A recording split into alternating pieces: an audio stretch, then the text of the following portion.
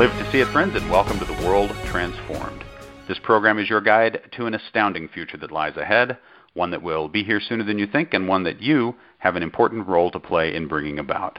At The World Transformed, we want to introduce you to what may be the greatest transformation of them all, the one that begins with considering and acting on the almost limitless possibilities that lie before us, and that ends somewhere beyond the reach of the human imagination. So when does this amazing future begin? Well, today is the day. My name is Phil Bowermaster, and with me in the virtual studio is my co-author, co-futurist, and co-host, Stephen Gordon. Hello, Stephen. Hey, Phil. How are you? Well, I am super fantastic. Happy Friday. How are you, my friend?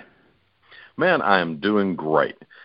We are doing something tonight that I enjoy probably as well as anything we ever do on the show, and that's just, it's a variety show of sorts, right? Absolutely. It's a big old grab bag of futuristic goodness. This is called Phil and Stephen couldn't think of a theme to to bring the stories together. Here we're not going to pretend. We are putting the onus on our audience to find the theme. There's going to be a thread. Find the thread. There is a thread. I'm sure there is a thread. And let us know. that runs through these. Yeah. So listen to the three stories and tell us what the thread is. And if you get it right, we will talk about it on the show. Okay, so whoever gets the thread right, you can be immortalized on The World Transformed. So if you're really good, we'll have you on the show and you can explain it to us, which makes life easier for us because then someone else is talking on the show, which is always great. Okay, so with that set up, let's jump into these. This first story is really awesome. Scientists reverse genetic aging and memory decline in rats. So once again, just more evidence that we're at the threshold of serious treatments for human aging. Here we are, making life better for rats. Aubrey de Grey has long said once we're able to show this in rodents, he said specifically mice, but rats work too, right? Rats will do. If we're able to show that these treatments, therapies for combating aging are working there, then money will be freed up. And just start pouring into this. And I've always thought that was wise and a good plan. Here we're seeing it's beginning to happen, right? Absolutely. And this is pretty technical reading here if you follow this story. But we're talking about regulating calcium homeostasis in the neurons of the hippocampus. Okay, so I know a lot of you are going, aha, I knew it would be something like that. And you were right if that's what you were thinking. But it turns out that a protein that regulates those can have an awful lot to do with bringing back good functioning for spatial memory and converting short-term memories into long-term ones. And it's a very simple treatment to a very complex set of problems. The body seeming to just become older with increasing replication of the cells in the body, and in particular, the degeneration of memory capability over time. But it turns out you put this protein in place and boom, everything is just working an awful lot better for these rats. And if you read, it turns out our brains work a lot like rats' brains where this is concerned. So for those who weren't thinking calcium homeostasis, and I personally was not, that never even occurred to me that was a thing. Turns out that's big and potentially can do an awful lot to take those who are in decline and bring them back, or we're talking rats here, but go ahead and use the extension to human beings, or maybe prevent that decline from occurring to begin with, which is which is a really wonderful idea. Well, this is our second anti-aging story of the week, right? We spoke on Monday about Elizabeth Parrish and what she's trying to do, lengthening. Yeah, she's using a myostatin inhibitor to lengthen her telomeres. So completely different approach. Totally different therapy, but again, the goal is much the same: combat aging. And so, I like it, Phil, that we got multiple fronts in this war. Right? We're fighting. Absolutely. Absolutely. And if you read at all about neuroscience, one of the most interesting things that emerges is the role that calcium plays. We always think of calcium as being this big factor in bone health and that kind of stuff, and I'm sure that's true. But as a smaller particle floating around in the bloodstream, calcium has this huge impact on our neural architecture. And they talk about a lot of people who are in one way or another neurologically impaired, there's a thing called a calcium channelopathy, where it turns out they're just calcium is not being processed correctly in their body. So it turns out that this one mineral can have an awful lot to do with how well our body functions. And brilliant that they found a protein that restores function or improves function along those lines, and the benefits are wonderful. Yeah, Stephen, I would say we need 10 or 12 more of these, right? Just good, different, solid approaches to fighting aging, fighting the deleterious effects of aging, and I think we're really going to be getting somewhere. Well, maybe we can kind of direct our audience to say, since we're putting our audience to work this Friday, right? Check out what Aubrey de Grey is doing. Totally different area, right? Exactly. His SENS program, SENS. Google that and let us know what's the latest with Aubrey de Grey, since we mentioned it. So, and since we did talk about what Liz Parrish is doing, and her big push right now is to make this kind of thing legal, this is the sort of treatment that would not have a hard time getting approved, because this could be presented as, here's a good treatment for people who are in decline. And we're always about, well, if there's something we can do to help people who are in decline, then we will do it. And maybe that's the problem with having Liz be an attractive woman in her 40s, right? That she's been going around showing how to keep you from getting older.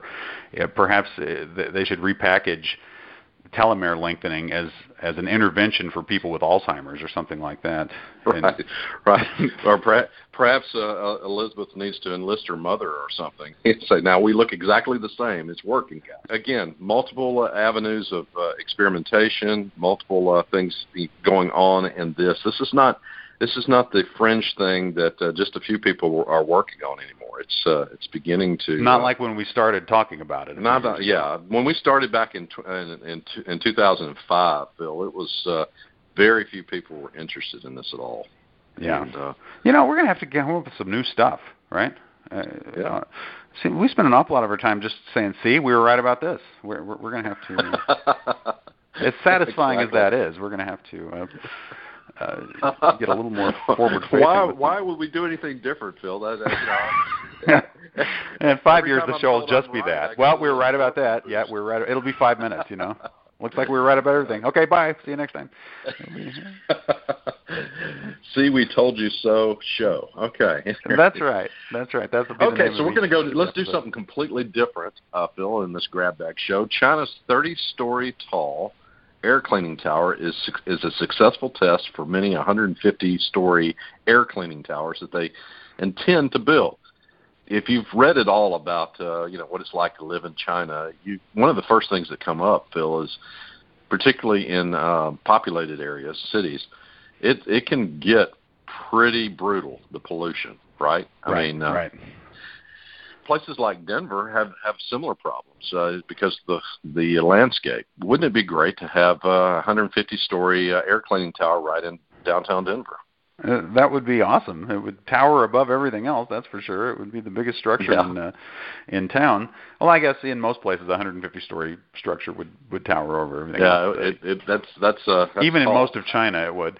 But what's interesting here is China is working on dealing with its air pollution problem in a number of ways. One way is they're getting off coal altogether and they're going solar. This is we should mention this came from Next Big Future, and that Brian Wong has also written extensively about how China's big push to get solar and nuclear going, so they don't have to burn coal anymore, so that they won't have all this soot. But meanwhile, it's like, okay, well, that's going to take a while to get there, so we're going to clean the air up in the meantime. I think that's a great approach. I think that's a very smart approach, and good for them. It creates infrastructure projects for people to work on in the meantime, and it makes the air cleaner. And I'll tell you another benefit of this. In addition to all the probably lives that will be saved by people breathing cleaner air, and not just people not dying, but people not being sick, not being plagued with respiratory illnesses and just all the other horrible conditions that occur because air is so full of soot.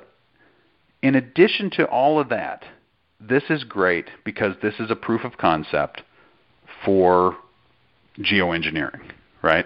This is, granted, they're solving a problem they created, but you know what? If we were to implement a geoengineering solution for climate change, for carbon dioxide in the atmosphere, that's also a situation that we created, right? So obviously that's a bigger scale thing, and there's all kinds of issues around how exactly we would do it. But you know what? If China can do this, if they can clean up their air with these, then the idea that humanity can clean up its air, it just doesn't sound as outlandish anymore, does it? Well, we should also mention numbers here, Phil.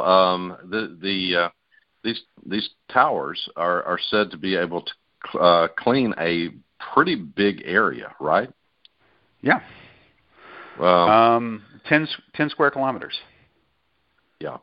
And is that the big tower, or is that what we're seeing? With I'm sorry. Excuse me. That's the small one. Yeah. I'm not actually sure how big of an area does the big one cover. I'm looking at the. You're right. I'm looking at what the small one does. Yeah, and so I think that what they were looking for with the big one is something more like 25 miles kind of thing. It's it would clean up a huge area, and what we're talking about is removing about 15% of air pollution for whatever area it covers. So it's a huge area. Reduces about 15%, and I would think, Phil, that a 15% reduction would probably serve to give you about a 60% reduction in health problems. I mean, it just would take a little bit of a percentage reduction in the air quality. I mean, in air, improvement. It's one of those Pareto things where 80% of the impact comes from 20% of the stuff. Yeah, that's right. No doubt. You reduce this by 15%, and all of a sudden, most people are doing a whole lot better, and I think that's great. That's an encouraging story. It's just a cool story all the way around. It's cool because 150-story tall towers are cool. It's cool because people are going to be healthier. It's cool because you're cleaning up the air and you're proving that we can clean up the air. So is there anything not to like in this story, right? While you're living your extended life, because the rats showed us the way. You're not coughing constantly from the air pollution. So I'm trying to find the thread. I'm trying to help the audience out here. I'm sorry, Bill. It's okay. Let them work it out, because I think this next one really probably provides it, doesn't it? Our old buddy Elon Musk, and this, by the way, I almost made this whole show just this. But then I thought, we'll put these other stories in and just have some fun talking about various things. Here we go. Elon Musk hasn't gotten enough press lately, so he's tweeted something quite stimulating here. He says, the singularity for this level of simulation is coming soon. And in addition to that, he added, I wonder what the levels above us look like. Good chances they're less interesting and deeper levels are better. So far, even our primitive sims are often more entertaining than reality itself. So this is just one tweet from Elon Musk that is just packed with great stuff. Okay, thank you, Elon. I love how this man's mind works. Yeah, me too. Elon, if you're hearing this, you want to come hang out with us, you're welcome to anytime. Anytime. Yeah, he can guest host with us anytime he wants to. We'd love That's right. The door is wide open. I mean, he wouldn't be a guest because he's right up there. I mean, he'd be providing the. He could take over. Okay, he could be the main host, and we could just co-host with him. He could interview us. That's right. That's right. We don't offer that to most people. But let's talk about this. The singularity for this level of the simulation. So, okay, that assumes that we're in a simulation. It assumes that the singularity is about to occur. And when you say for this level of the simulation, I just love that because it implies that perhaps in the more fundamental level of the simulation that we come from, they've already had their singularity. And you know what it also implies? That there might be many more layers below that, and they've all had singularities too, right? I mean, it's packed in that one statement is this whole cosmology, right? It's just, I don't know, it's just fantastic. And he talks about levels above. I think of them as levels below, but okay, however you want to look at it. The prior levels of reality. I wonder what they look like. And then he comes up with this most provocative of statements. Good chance they're less interesting and deeper levels are better. So far, even our primitive sims are often more entertaining than reality itself. So that's an interesting idea. If we're a simulation, well, he is doing his part, Phil, to make this reality pretty interesting. I mean, he is sending a car to a Martian orbit, right? So yes, his car. He's sending his car. You know, I mean, that doesn't that sound like kind of a Tony Stark thing to do? I mean, I'm sending my Roadster into a Martian orbit. That's pretty cool. So yeah, absolutely. I think there's something to that. It seems to me that if we are a simulation, we are probably more interesting in some ways than the real world, quote unquote, to the folks who created the simulation. Because why else would you create it, right? If not for entertainment or to learn something. There's something to be gleaned from this particular simulation existing. And whenever we build a simulated world, he's talking about our primitive sims are often more entertaining than reality itself. We do it specifically because they're more entertaining than reality itself, right? That's why we build them. We make them different from the world in an engaging way. I mean, I think he's talking primarily about games there, and they're fun, right? The rules inside a game are different from the rules inside the real world, and that makes for an entertaining experience. So it almost kind of figures that each successive level of reality that follows is going to be more interesting and more high concept than the one before. I don't know. I just never thought about it before. I feel like he says this really profound kind of philosophical thing, and it's a glimpse into the mind of Elon Musk, isn't it? It's a little offhand remark that makes us rethink something we've been thinking about since we started this, Phil. I mean, we've been thinking about simulated realities from the very beginning, and at least 10 years, and he gives us a fresh perspective. That's interesting. Absolutely. It never occurred to me that our world is more interesting than the world of the designers of The Sim. And arguably, that is the case. It could very well be true. It's never occurred to me that if we make a simulated world, it'll be more interesting than our world. That worlds, the more artificial the world, the more interesting it is just a really fascinating concept. It is worthy of its own show, but I wouldn't even know what to say about it for half an hour. I keep coming back to it and go, whoa, that's cool. That's just a really fascinating idea. I like that, as far as Elon's concerned, it's not even an arguable point that the singularity is coming soon. He takes it for granted. I think he wants to get to Mars first, right? He'd like to get to Mars before the singularity first. He sees it as the adjacent possible, and if he doesn't do it, someone else will do it, and he'll be sitting back going, why didn't I do that, right? So right. He wants to have that more interesting and richer experience of being the one, right? So that's what he's about. That's interesting. By the way, we need to be watching here soon for the launch of the Falcon Heavy. Towards the end of this month, I believe, Phil, is when they're launching. That'll be interesting to see. This is the first time they've launched the Falcon Heavy, and this is the launch that he's going to send his car into a Martian orbit with. Now, it's doing his part to make this level of reality as interesting as possible. As interesting as possible. Sending one of his electric cars into the orbit of Mars. A lot of people think that means his car is going to be orbiting around Mars. No. His car is going to be in the same orbital as Mars, going around the sun. Orbiting the sun. Yes, it'll be orbiting the sun in a similar orbit as Mars. That's what he's doing with his car. Very cool. So basically, he's creating an asteroid. What he's demonstrating is that he can put significant payload out at that level. And that is what he's demonstrating in a very fun way with sending his car. That's going to be playing a Space Odyssey on the radio the entire time. Perfect. At any rate, awesome. That's some pretty geeky stuff here. I was going to say, it's not like we start geek out; we just continue geeking out here. That's right. As we slide into the formal geek out portion of the program. Well, I've got this link. You should just all follow it. Furrion Exobionics, shared by Jab. If you don't think that we're moving into a cool future, just check out these machines, okay? We see these Boston Dynamics robots, and those are cool. But I don't know of anything much cooler than these exo machines that these folks are creating. And I actually posted this on Facebook with the message, I need one of these.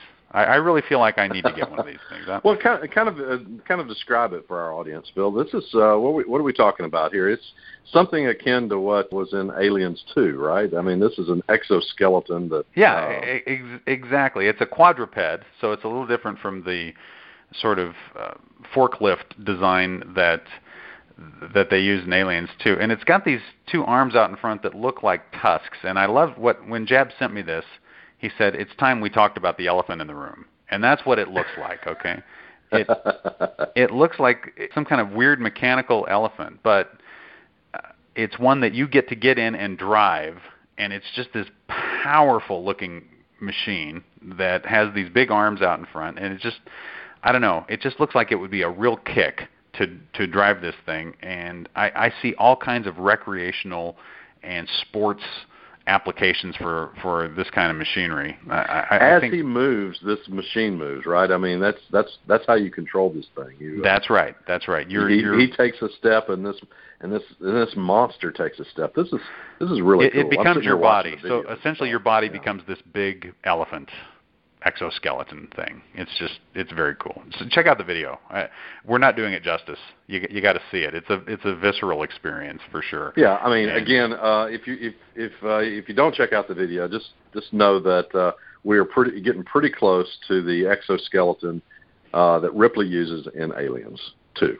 All right, that's Aliens with an S. Aliens. So yeah, it's really cool, and I guess they present it as a new sport, like they're going to race these things or race them or fight them, or I don't know what they're going to do, but there's all kinds of cool possibilities, that's for sure. They just show one in an arena with a number on it at the end. It's like, so you create the sport in your own imagination.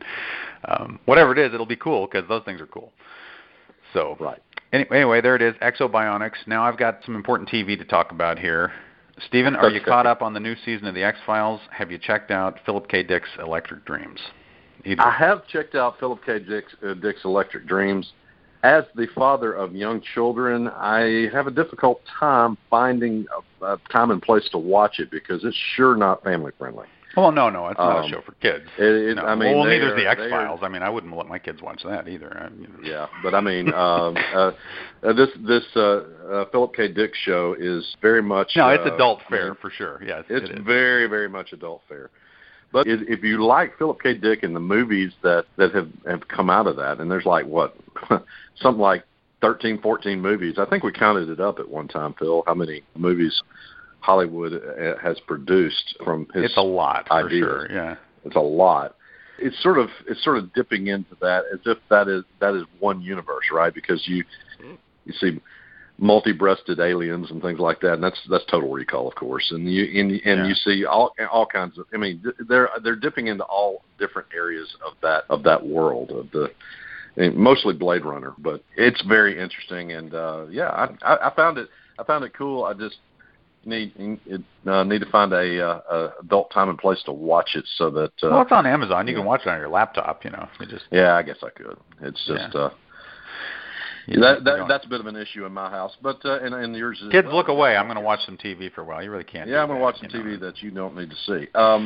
What about the X-Files? Of course, I watched the reboot season. This is the follow-up. They're back on now. This is 2 years later, and they've picked it back up again. And well, here's the reason I talk about these two together is I think the contrast is really interesting, and you've got the two creative geniuses here, Philip K. Dick and Chris Carter. Not that they're similar in very many ways, but to me, okay, well, I won't spoil it. I will just say that there's a big reveal in episode 1 of the new season that builds on some of the stuff that happened in that reboot season 2 years ago, and a lot of people are not happy with it at all. Okay, we talked last time about how Chris Carter kind of reboots the whole myth arc whenever he wants to, or he retcons. It's like reading a comic in the today, right? They just, did I say the world would end in 2012? Yeah.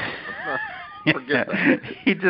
He does that endlessly, and I think maybe it's getting a little tired. Okay, I've only watched actually the first 2 episodes. I haven't gotten around. I've got 1 or 2 more in the DVR loaded, and I just haven't gotten around to watching them yet. The second one was definitely better than the first one because it was more of an MOW, and I almost feel like the Monster of the Week for those who aren't X-Files fans. I feel like the show just needs to be those now.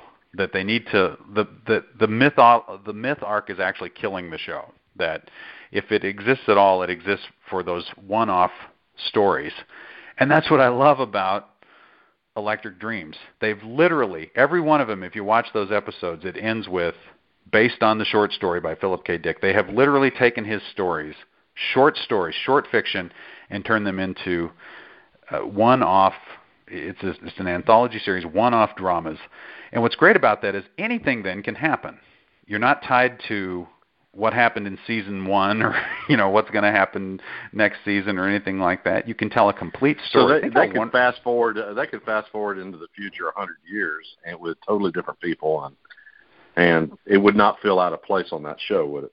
That's right. And you get a complete narrative arc that's done. Right? You see the end of it, and it's like maybe later he wrote a story that picked up on some of these themes, but it doesn't matter. This is a complete piece of storytelling. And I think we live in this age of everything is marketed to us as a franchise, and there's got to be a sequel, and there's got to be a part 3, and then there's going to be 20 more movies in the series, and you never get a complete story. And with Philip K. Dick, he had these wonderful ideas, these wonderful premises, and you get the whole story right there in the show. So I love that Philip about K. Dick was comfortable in leaving a story at the end ambiguous. Absolutely, yeah. Very comfortable in that. And so, and that's the end of the story. You don't get to know whether the guy on Mars is actually on Mars or if he's been lobotomized back on Earth in a chair, right? I mean, you don't know. Yeah. And he was very comfortable writing stories like that. I think in part because he didn't know in his own mind what was real and what was not. And in fact, to that end, without spoiling it, I would say that first episode to my mind could have been more ambiguous. I would have been happy with it if it was more ambiguous. But you know what I think they did is I think they followed what he wrote. I think they're actually trying to reflect his stories, and in that case, he gave it a definite ending. So did they, and without saying anything else. And I won't say. Well, actually, I do want to say something else. I want to say that when I saw that one, I thought, well, this is too on the nose. It's like they understand him, but only at a superficial level, and this series isn't going to be that great. And then I saw the second one, I was like, well, that's actually not bad. And now I've watched the third episode, the one with Bryan Cranston in it, who, by the way, is executive producer of the series. And now I'm hooked. I'm just like, oh, this is good. This is like, it's like reading a science fiction magazine from the 50s, only updated, and I'm enjoying it very much. But the other thing I wanted to say about these two together, in addition to the difference between having a ponderous myth arc and being able to watch individual discrete pieces, is both of these shows, the way they're produced, the way they look, the way they're telling their stories, owe a lot to Black Mirror. So if you haven't had a chance to watch Black Mirror on Netflix, check it out, because it has kind of set the stage for science fiction TV as we're experiencing it now. The hard to get with stuff like the X-Files and the really interesting creative new stuff like Philip K. Dick's Electric Dreams. Anyway, I can't really recommend the new season of the X-Files. I'll watch a couple more episodes and check back in. But yes, for those who are okay with adult material, I strongly recommend Electric Dreams. I think it's so Monster of the Week episode that you did enjoy with X-Files. Was that the second episode of the new season? Or? It was, and it's a Monster of the Week that was tied into the myth arc, which is a kind of an interesting thing they had going too. But they were trying to do both a little bit there. That's cool. Yeah, but it was fun. I mean, there was a lot of banter between the two, a lot of good action scenes. It was just, it felt like a really fun X-Files. It felt like old classic X-Files. That's good. Yeah, the reason you watch it, you like it when Mulder makes some quip, right, and then Scully comes back with some. I mean, that's what really made the show work. And I don't know, we'll see. I'll get around to watching a couple more, and I'll report back. Right now, I'm very uneasy with the X-Files. So, yeah. Have you watched any of them? Not the latest season. Not the current season. I need to check the DVR. I'm sure we have it recorded. I'm sure, and I need to get caught up on that. Hey, have you seen the movie Baby Driver yet? I have not. No. Okay. Who's in that? Oh gosh, new faces. New faces. The director is actually the director of some of those comedies I love, like Hot Fuzz and what was that zombie movie? It was from over there. And so Shaun of he's the Dead? Comedian. Yes, Shaun of the Dead. Oh, okay. That director that's what he's known for. Sort of broad comedy like that. And this is not a comedy. It's there's comedic elements. There's times I kind of laughed and was enjoying it, but you laugh and enjoy it because it's stylish.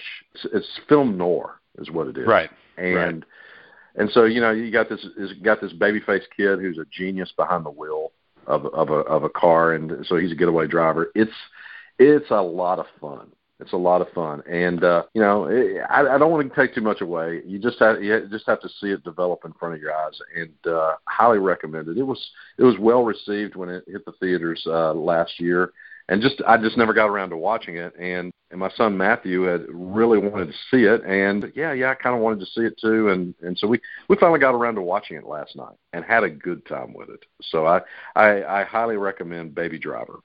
All right, we're going to check out Baby Driver. And that's kind of out of the norm for the kinds of things we talk about on Geek Out. It's not much of a geek show, is it? That's